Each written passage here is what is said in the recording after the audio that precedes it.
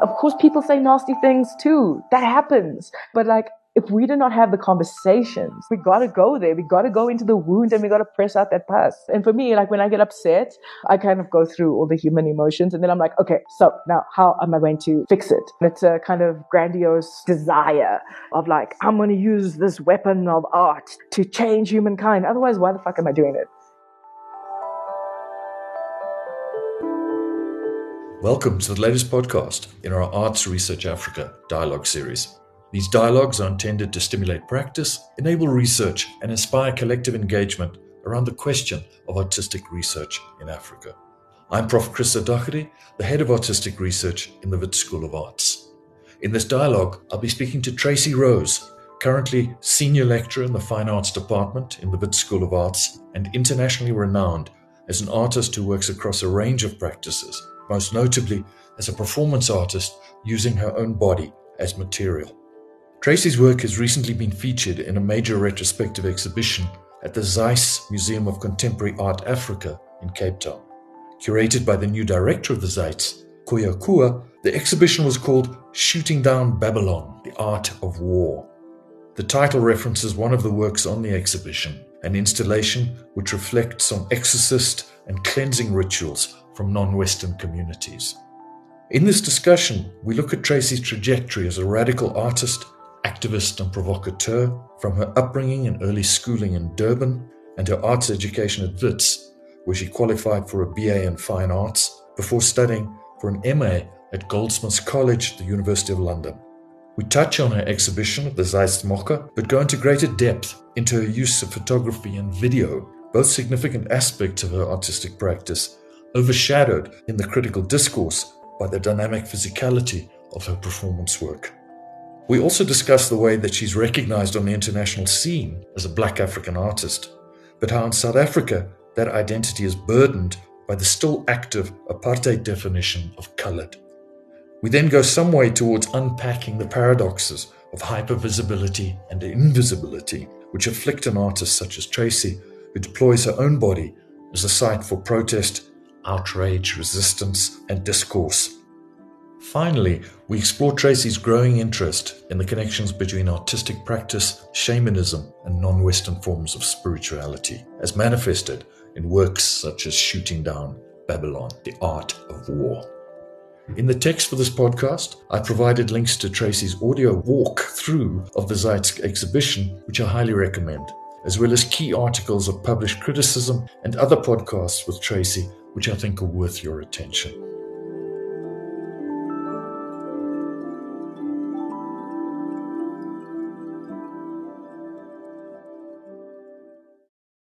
Tracy, welcome. You've reached a significant milestone with this major retrospective, Shooting Down Babylon, at the Zeiss MoCA, which has been running over the course of this year. Can you talk about your trajectory as an artist activist, starting with your family background and what I find particularly interesting, your education in Durban? Hi, Krista. Thanks for the invite. I was born in Addington Hospital, which is right on the beach, in the coloured section. And at the time I was born, apparently there'd been a coloured woman who'd given birth to twins. And one of the twins was classified as other coloured, and the other one was classified as mixed. And there was a huge protest because coloured people were like, yeah, you don't know what to call us. Because, even in my own family, the racial classification sort of terminology is different. My dad didn't get a classification. On his birth certificate, it's just the breakdown of his parents. His mother was from Santa Helena Island and his dad was from Mauritius. And then my mother was classified as Cape Coloured, I think, and my sister was classified as mixed. So my birth certificate is just blank, which I find hilarious because in Afrikaans, the word blank, when you look at it, is blank. You get to translate it from English, which it doesn't mean the same thing. And so I kind of feel like that was the moment where things were sort of fraught, and it sort of, I suppose, escalated in some sort of ways from there because my dad, on returning with me to this weird, fly now, pay later kind of scheme to North and South America. And when I was like 5 years old, when he was in the States, he'd heard Archbishop Hurley on a radio interview say that Catholic Church in South Africa doesn't practice racism. The implication was that they were integrated. The actual fact was that each race group had their own Catholic school. When we came back, I'd actually been kicked out of the coloured Catholic school in Sydenham, just St. Teresa's, because we were underage. I was like 5 when I started, and then the inspector came and he kicked all the 5-year-olds out. And my folks were like, no, they really want me to go to school. And my dad wrote a letter to the bishop basically telling him, I like my version more than the sort of, I think mine is a little bit more mythological, I guess, that he wrote a letter to the bishop basically saying that the Catholic Church is antichrist because they practice racism and the schools weren't integrated. So the bishop wrote a letter to Morris Stella, which was the school I ended up going to, basically telling them, to let me in immediately. So I was like the guinea pig. I was like the only non-white kid from primary school to high school. Yeah, it was horrible.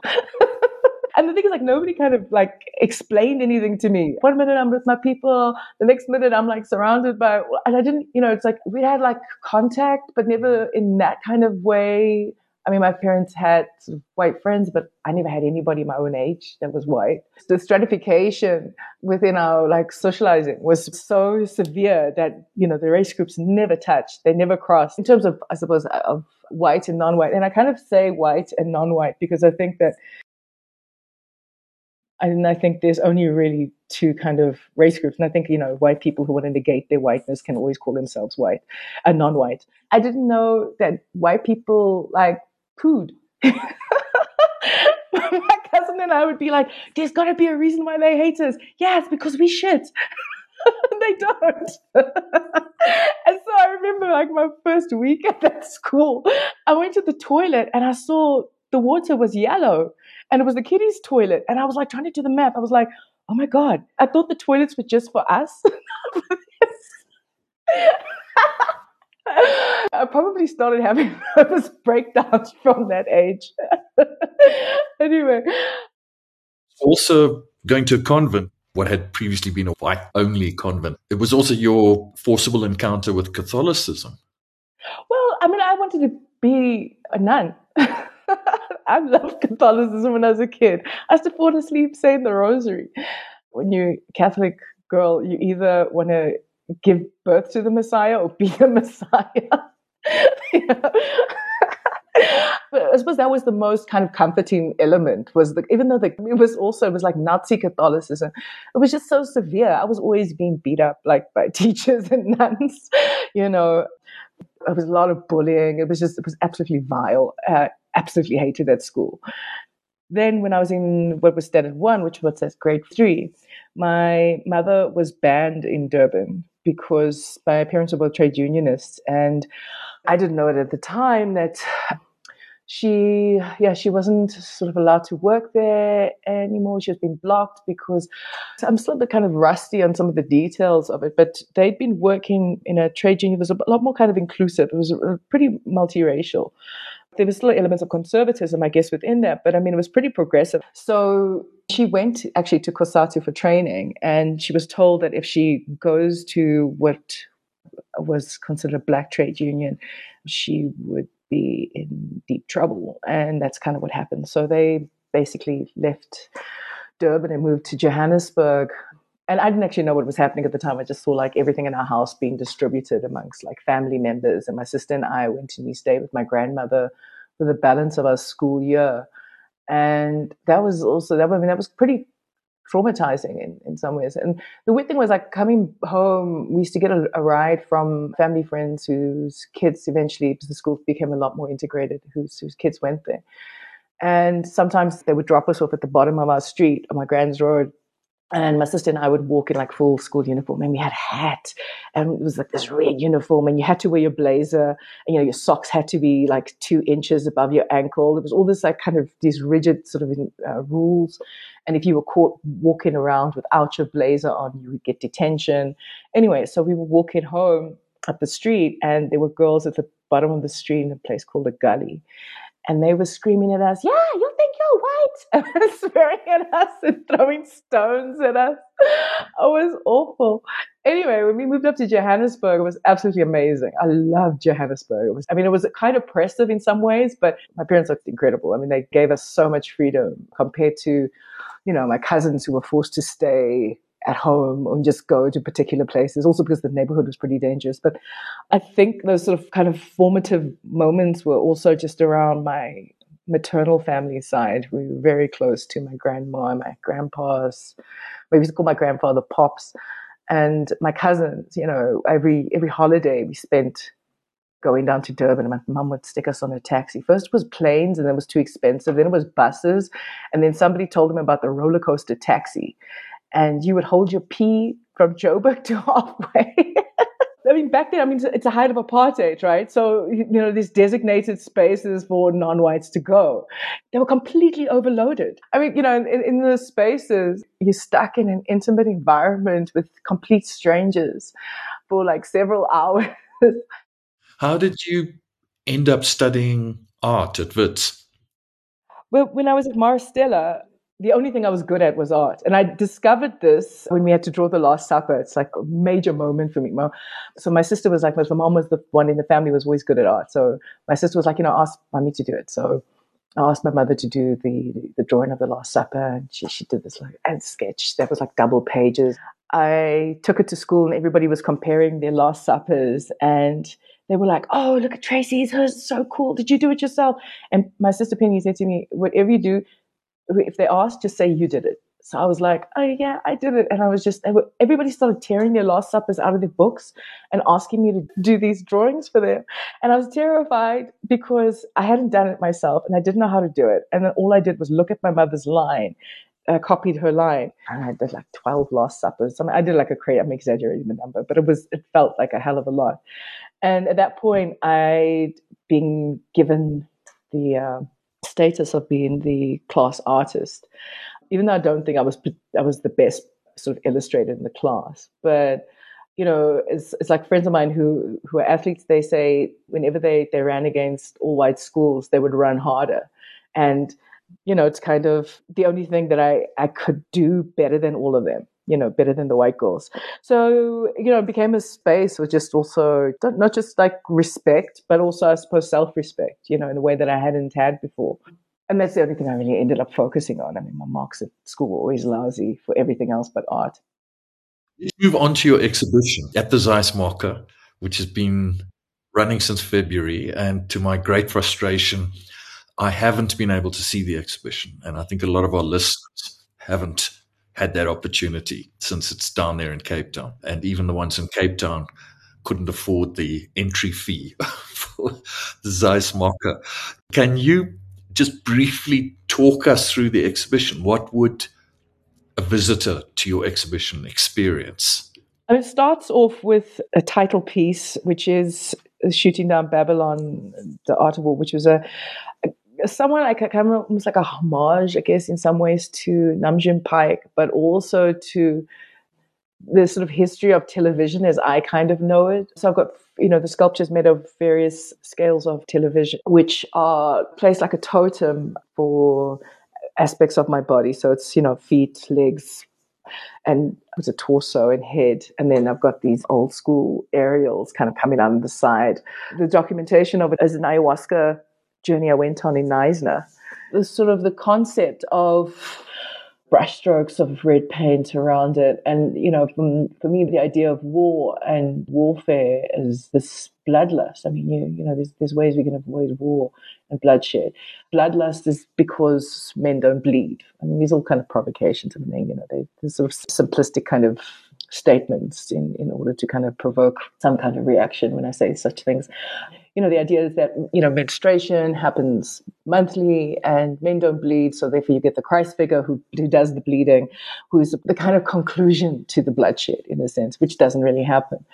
Doing this ayahuasca journey was like trying to understand what's happening on sort of on the other side. I've done ayahuasca several times. I think I started doing it 15 years ago. First in the Maluti Mountains, and then just like at different locations. When I do it, I say that I'm going to like Spirit University, because you get these really vivid experiences with sort of entities kind of like schooling you. So you move from this as the entry point, the sort of red entrance hall, if you wish.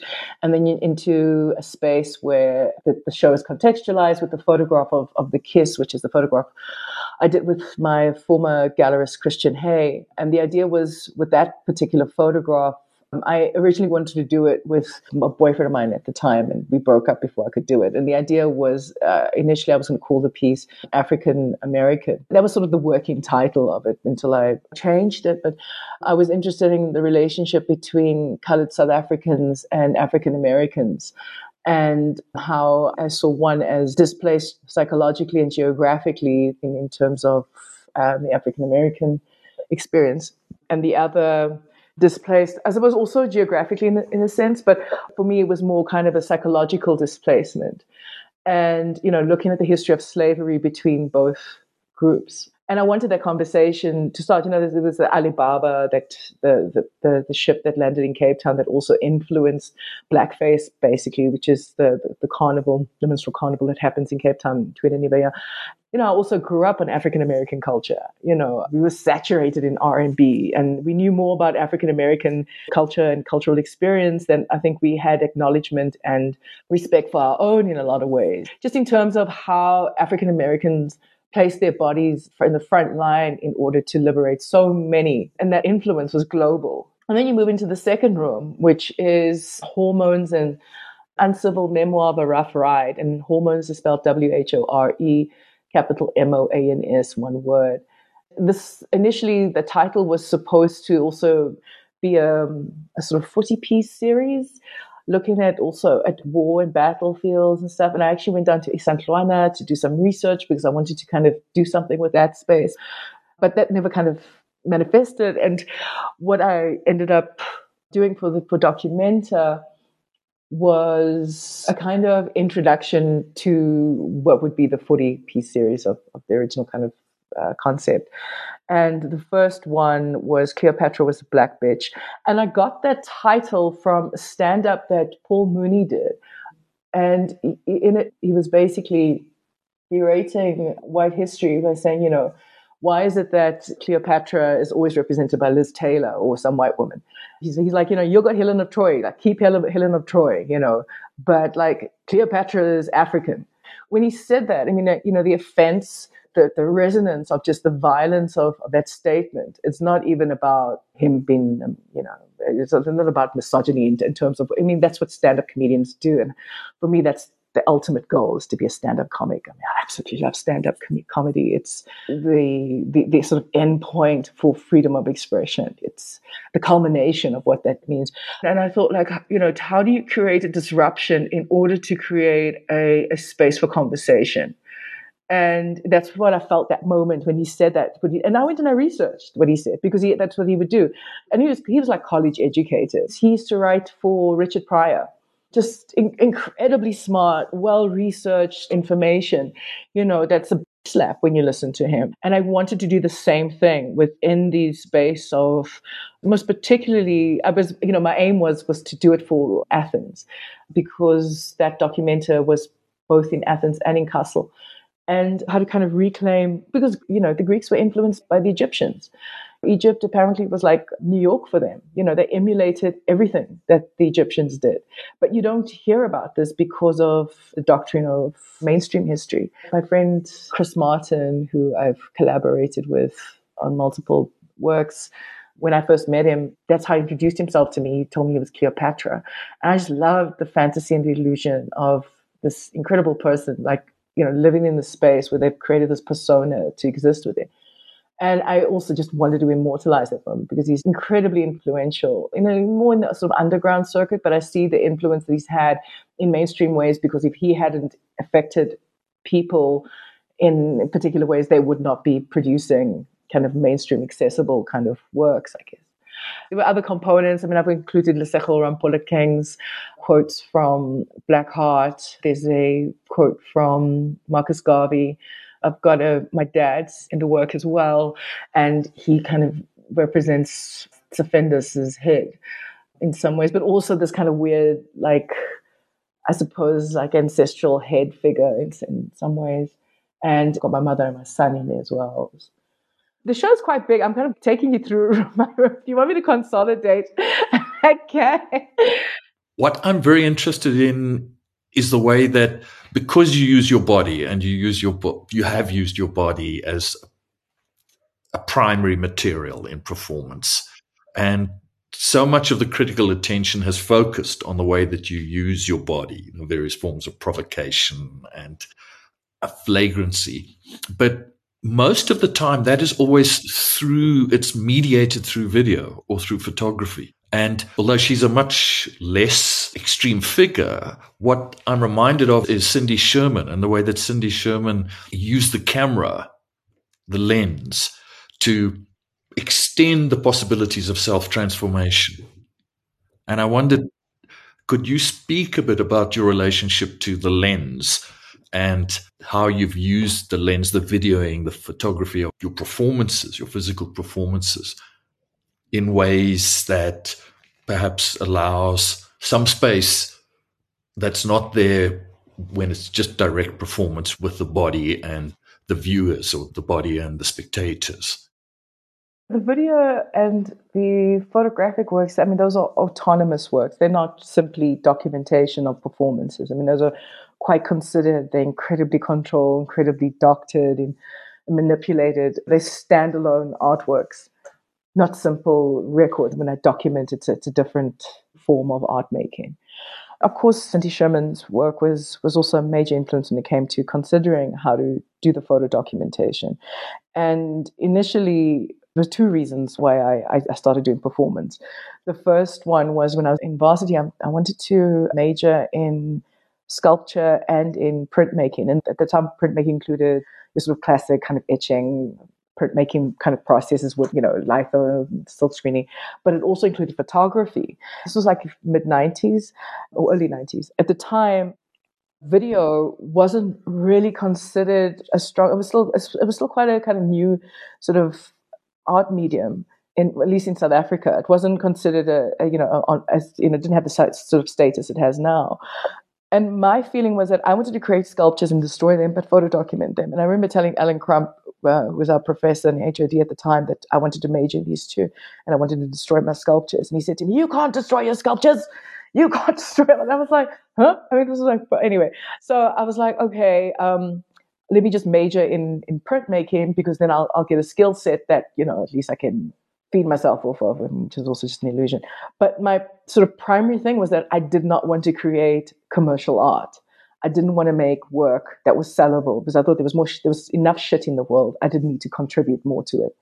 That was the first thing. It was like my anti-capitalist gesture, like, how do you sell a gesture? How do you capitalize on that? How do you turn it into a commodity? You can't, now you kind of can. But back then, that was my sort of position. And then the other thing was, all the other art disciplines are really expensive, and so, using your body is the cheapest, easiest medium. That was also another kind of reason. But then in the space of that, like, how do this, art for me is also fundamentally about beauty. How do I create something that, just in terms of aesthetics, is also on par with things that I find just visually lush and beautiful and seductive. I absolutely loved my art training. It was really thorough. I mean, I've been saying it was kind of white supremacist, because the narration in terms of art history was highly problematic, but it was really, really thorough. There were two major influences outside of my Wits undergrad experience. And actually one was within. The first was the Johannesburg Biennale, the first Johannesburg Biennale in 1995. And the second one was Dr. Robin Chandler, who was on a Fulbright scholarship, and she was in the History of Art department, and she was teaching African American art. And those had a huge impact on me, those two experiences, teaching third years, and I was in my fourth year already, but I would attend all of her seminars. It was just so incredible, again, because, of the richness and the fight that African American artists put up, and it was very empowering. But in terms of like the video, I get really formal about my video and photographic, but also just the more kind of tangible, material-based objects. with the video work, I'm trying to find also just the essence of the alchemy of this light, of this moving light, and the way that it works in tandem with photography. And I feel like what I loved about video was that it was like a photograph with just immense possibilities. And the stillness of the photograph is very painterly. The way it's constructed, the way you've got like all these layers in terms of creating this sort of ideal image in photography. I'd be a lousy press photographer, for example, because I always miss the moment. I mean, I've got to doctor the scene and actually just put the camera on lockdown and take the image. But photography, you've got this moment where first you kind of conceive the idea and sort of map out what it's going to be. And then you kind of arrange the scenes. But you've got things that you can play with. You've got costumes, you've got toys, you've got props. You've got all of these elements that kind of create this narration within this confined space. And then on top of that, you can take that image and put it through a digital process where you can start to doctor it. Before the digital process, I was doing black and white, even within the darkroom of manipulating light and doctoring the image in that space. It really is painting with light for me. I'm a frustrated painter. So for me, it's like, how do I take this medium and mix color, and kind of get the sensation of application with the brush. And then with video, that's kind of also my addiction to television. I absolutely love TV. I love TV more than I love movies. There's something quite stabilizing about it. Our first TV was a black and white TV. I did a kind of a tribute to it a few years ago in Berlin. The whole neighborhood would come and watch our TV because we were the only ones that had one. And just like also that space of a kind of communal sort of spirit, but also, again, how that doctored image is able to infiltrate your psyche and manipulate you. And that's the other dance that I absolutely love, not just about video, but art in general. The amount of kind of like manipulation you are allowed on a psychological level, like how you can manipulate your audience by what it is that you create. And that's a very kind of Sherman thing in some ways, because if you looked at every single one of her photographs, it's like the gesture, the costume, the coloration, like all of these things are so highly considered. You've moved backwards and forwards between South Africa and the international circuit, the centralized international circuit of contemporary art. And on international circuit, you are recognized as a Black African artist. But back here in South Africa, I know that you have to deal with these residue of apartheid categories, notably colored, which still seems to have a lot of resonance in this country. I'm reminded of that incident which you might have heard of. I know you were in Salzburg, but we had an incident just a week or so ago where a school teacher was shouting at a colored pupil and her grandmother, and she was calling the grandmother trash and shouting at the pair of them, saying that she does not like coloreds. And there was a video made and circulated, became quite viral. And the teacher was in fact a Black woman and was in a completely uninhibited way, the way that a sort of white racist nowadays, I think, would have some inhibition.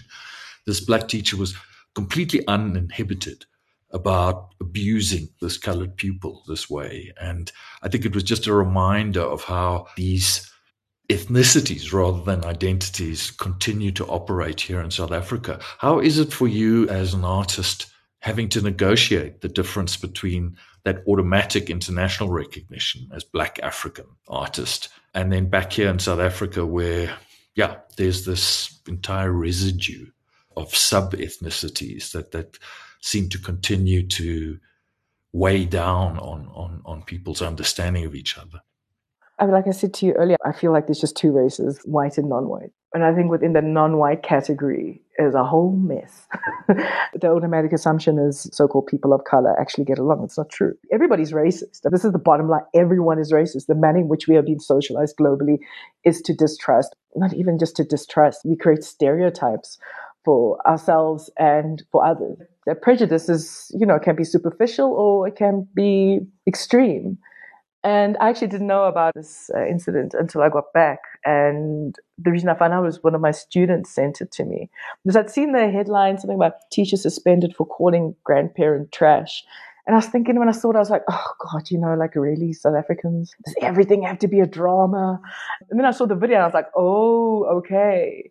One of my honor students, she's working on issues around her identity as colored South African. That's spelled Kullid. And, that's a subversion of the categorization of colored. And I think it's a conversation that really needs to be had between Black and colored South Africans. It's their conversation. And I mean, trying to figure out how to actually not just start it or being part of it, because I feel like part of me is like, I really don't need the burden of having to deal with all this bullshit. But I spoke with a friend of mine, and he's a Sangoma, he's Zulu, and he was like, Black and colored people need to realize that granny who was raped was our granny. That woman was our granny. And also realizing, so these sort of micro and macro prejudices and stereotypes also surrounding those two into kind of relationships, and the history that's never been spoken about, the tensions and all that. And I kind of like, part of me like really doesn't really want to go into it, because I find there's a lot of intolerance around discourse. There's not enough. And I feel I don't want to be that voice. I don't want to be the one carrying the burden of all of this cuck.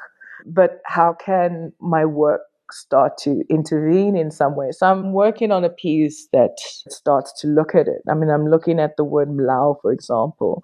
I'm still trying to find exactly what that word means, but apparently it's a really deep insult. For colored people, it's a word which is on par with, K-word, the N-word. I think disruptions are a necessity in order for stagnations to shift. And if this disruption is a step towards that conversation, then I'm down for it. But like I said, I'm not going to do that, let alone it's way too much of a burden. But a friend of mine, Thandi Grenville-Gray, she says that race is a red herring. And the distraction of race is that we're all talking about it as if we aren't all affected by just the basic needs of survival. And the more we focus on that, the less we actually get to do the work that's necessary to fix things like the environment, like economic disparities, education, just fundamental things that could actually go a long way to healing, fixing, remedying this constant kind of crisis of racial warfare that we're stuck in. I had an epiphany like a month ago, because I was preparing for the summer academy at Salzburg in Austria, and I was like tripping. I was like, oh God, I don't want to do this. It's like so hard. I mean, I spoke to people, I was psychic, whatever. I was like, should I do this? Should I do this? And I was really terrified about going, because I'm like, I'm going to Hitler's homeland. And I mean, I think that the sort of alchemy of what we do as international artists is when we go into a location, we're there to contribute something that's beyond just ourselves and just making something aesthetic. And, it's supposed to create a shift within that environment, also obviously within our practices. But the thing that kept playing in my mind was like, I'm going to stop a war. I'm going to stop a war, which is kind of a bit of a fantastical kind of desire. But it also struck me that 8 billion people on the planet, under 1 billion people are white. And I'm like, damn. And they managed to not just oppress everybody, but they've managed to also just fuck up the planet. And that, kind of feeds into the whole thing also of like white versus non-white. It's like the illusion of race, is that we don't all bleed the same. Going to Austria, and I was thinking, wow, like almost 100 years ago, there was another white guy who decided he was going to take over the planet and, and fuck it up and blow it to smithereens because he was entitled to. And how that kind of gets justified. I'm not really answering in some ways what you say, but it's just, I feel like it's got a lot to do with a whole big mess of sort of racial drama. I'm so tired of it. I'm like, dude, this is so last century. Can we please move on? Like another generation of kids that will have to go through this? Like, really? Come on, we can be smarter than that. I would hope that we'd find new ways to have conversations. I mean, I love the idea of Imbizos, which in my mind is you sit and you talk until the shit is done. And in Long Walk to Freedom, Mandela talks about the moment when he was a kid and he would see like his uncle, everybody would come around, all the chiefs from all the villages, everybody, there was a problem and they would sit under this tree, and whether it was 7 days, 7 weeks, people would sit and they would talk and they would talk and they would talk and they would talk until things got resolved. And that's what we don't do. We don't take the time to talk. We've got all of this legislation and all this bullshit categorization and all of these things and laws and whatever. That doesn't resolve issues. All that does is incarcerate people into a limited sphere and space of just like maintaining as much as you can so that you don't crack. And of course we get pissed off with each other. It's life. Of course people say nasty things too. That happens. But like, if we do not have the conversations and the in-depth conversations, it is Snotintrana. We got to go there. We got to go into the wound and we got to press out that pus. These things will always happen. And then they blow up in the media and then you get us versus them issues. And then we're starting from scratch again because immediate memory is just about that incident. It's never about what led up to things, and the questions aren't there. Yeah, I'm still processing all of this. And for me, like when I get upset, I kind of go through all the human emotions and then I'm like, okay, so now how am I going to fix it? It's a kind of grandiose desire of like, I'm going to use this weapon of art to change humankind. Otherwise, why the fuck am I doing it? It might just be a soft fart to kind of dissipate and not really do anything immediately, or maybe 3-4 years down the line, maybe never, somebody picks it up. And, and that's the thing, to kind of keep constantly doing these artistic gestures in order to create these disruptions. And also like conversations like this, when I was thinking about this question, there's a whole range of things that were going through my mind, which I never would have thought of if you hadn't provoked me with this question. Tracy, maybe a new way or a way forward is something that you have, I know, been exploring recently, and it did figure in your Zeismocke exhibition, but you've been talking about your growing interest in the connections between artistic practice and shamanism and spirituality. And how are you exploring this particular path? And is this a way beyond these endless, repetitive conversations about race and culture and identity, or does it engage with those in a different way? Christo, Wits used to, I don't know if it still does, it had the sole mandate on all the rock art sites in the country. And for me, that's the moment where art is made. It's from the cave, and I feel like we need to return to the cave. Because when we were in the cave, of course, there were sort of formulas in the way that we see the people paint in the same kind of manner, but there were no galleries. This is my ideological kind of romantic view of it, I guess. This is that we were making to heal. These were rituals for cleansing, for healing, the dance, the music, the painting, and the sort of theatrics, also the theatricality of it all. And so for me, to find meaning in why I feel this urge every day to make a work. And I say it doesn't come from me because it really doesn't. I have life experiences and shit like that. But it's like, there's this point when I was like suicidal for a really long time. And every time I wanted to kill myself, I'd be like, okay, today's the day. And I'm trying to figure out the quickest, most painless, most effective way. And then just when I'm about to get it right, it's like, ding, I get an idea for an artwork. And that work chases me until I make it. And I was talking to some of my students about it because for me, that's that space where you get a calling. And I was going to Twasa. I've gone to various sangomas to find out how to go about it, and various people were going to initiate me and stuff, but they fall short because I don't just have one sort of ancestral lineage. So I've got European, I've got African, I've got Asian, I've got Native American. But the Native Americans always come up when I do my ayahuasca trips. There's only Native Americans. I don't see any African present, which is very strange. They once told me it's because there's more of them on the other side. So for me, it's that space of spirituality where it's like, what's the communication between the metaphysical and the tangible, the material? And I see this with my students. Like a lot of them are misdiagnosed, and all that they are is essentially kind of uninitiated healers, because that's what we do with our art. People feel good when they hear music. They're happy after they go to a dance, whether it's ballet or, I have the best fun when I'm on the dance floor. That's my temple. Deep house. I used to go into trances, I'd be dancing for like 9 hours, no drugs, no alcohol, just a couple of sips of water, and I didn't even realize it at the time. And that's possibly where that moment, that epiphany happened, where I was just like, I'm able to do this with my body and feel energized. That was the thing. I felt so energized after I danced. And that's the space that I feel like for me being at Wits is wanting to find a way to have that conversation revitalized or more vital. The relationship between what we do as artists across the board, music, dance, film, fine art, everything, and theater, and that relationship to the cave. Can I just tell you something quickly? The session that I ran at the summer school in Salzburg was entitled Provocation and Magical Terrorism. And it was crazy. It was incredible students on the course. And I went in to disrupt them, knowing that it was going to be Europe, and the classes were from 10 a.m. to 5 p.m. every day.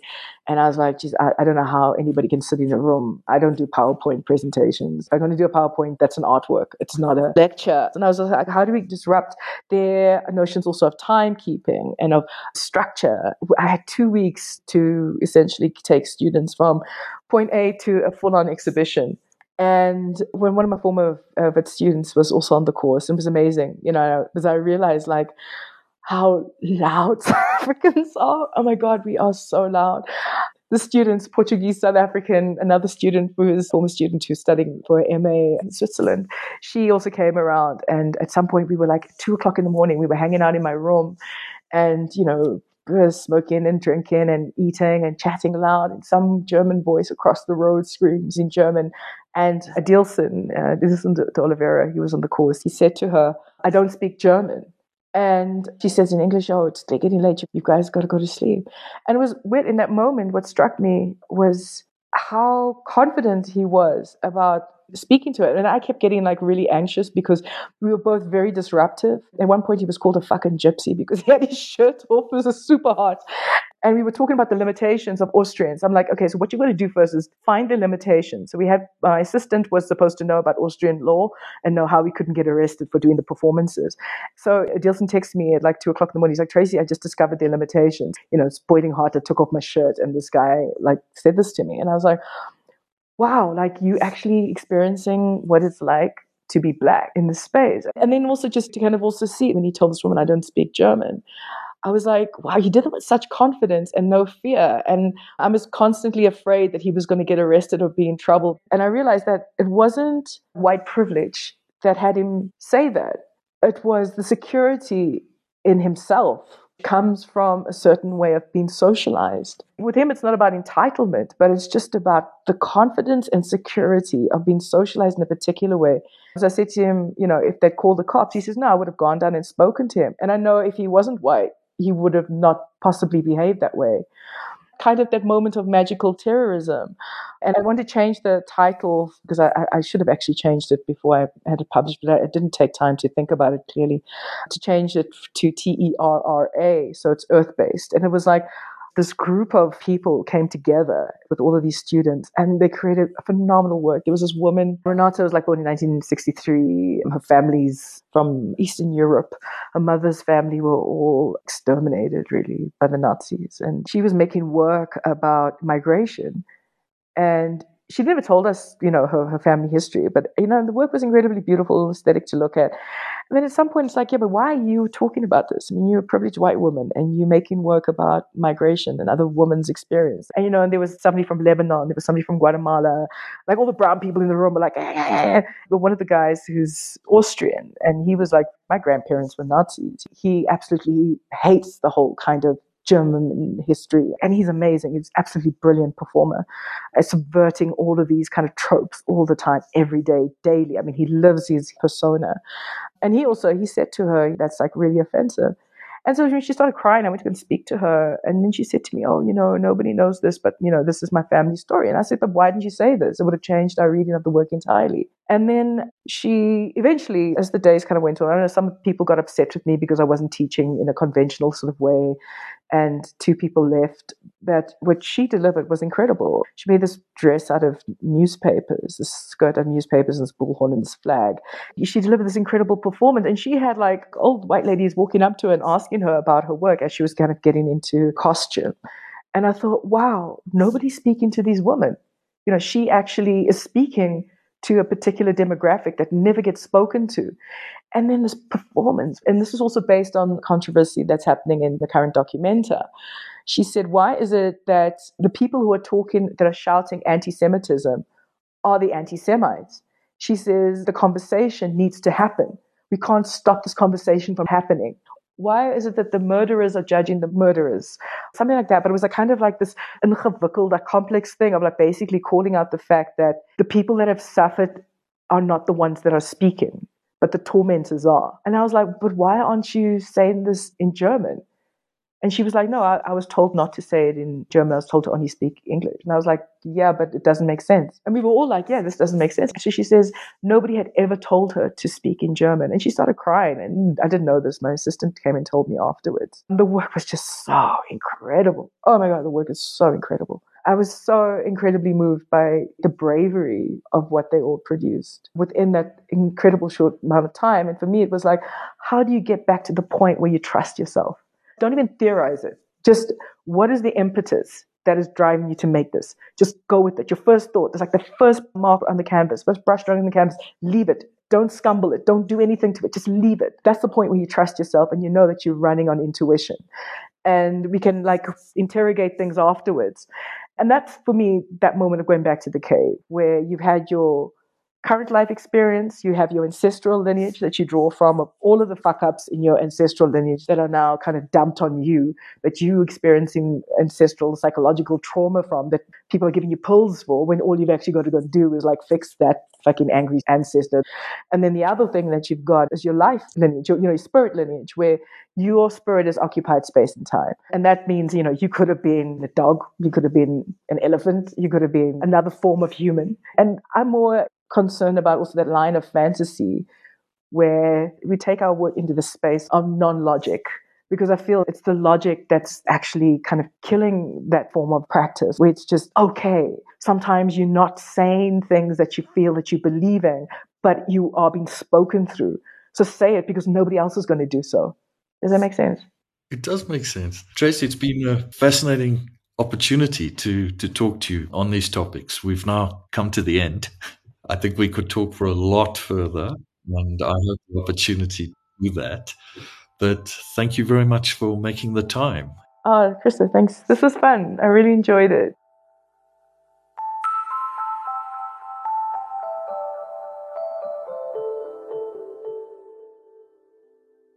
You've been listening to a dialogue between myself, Krista Doherty, the head of artistic research in the Wits School of Arts, and my guest, Tracy Rose. This podcast was hosted and produced by myself, with technical production by Elna Schutz.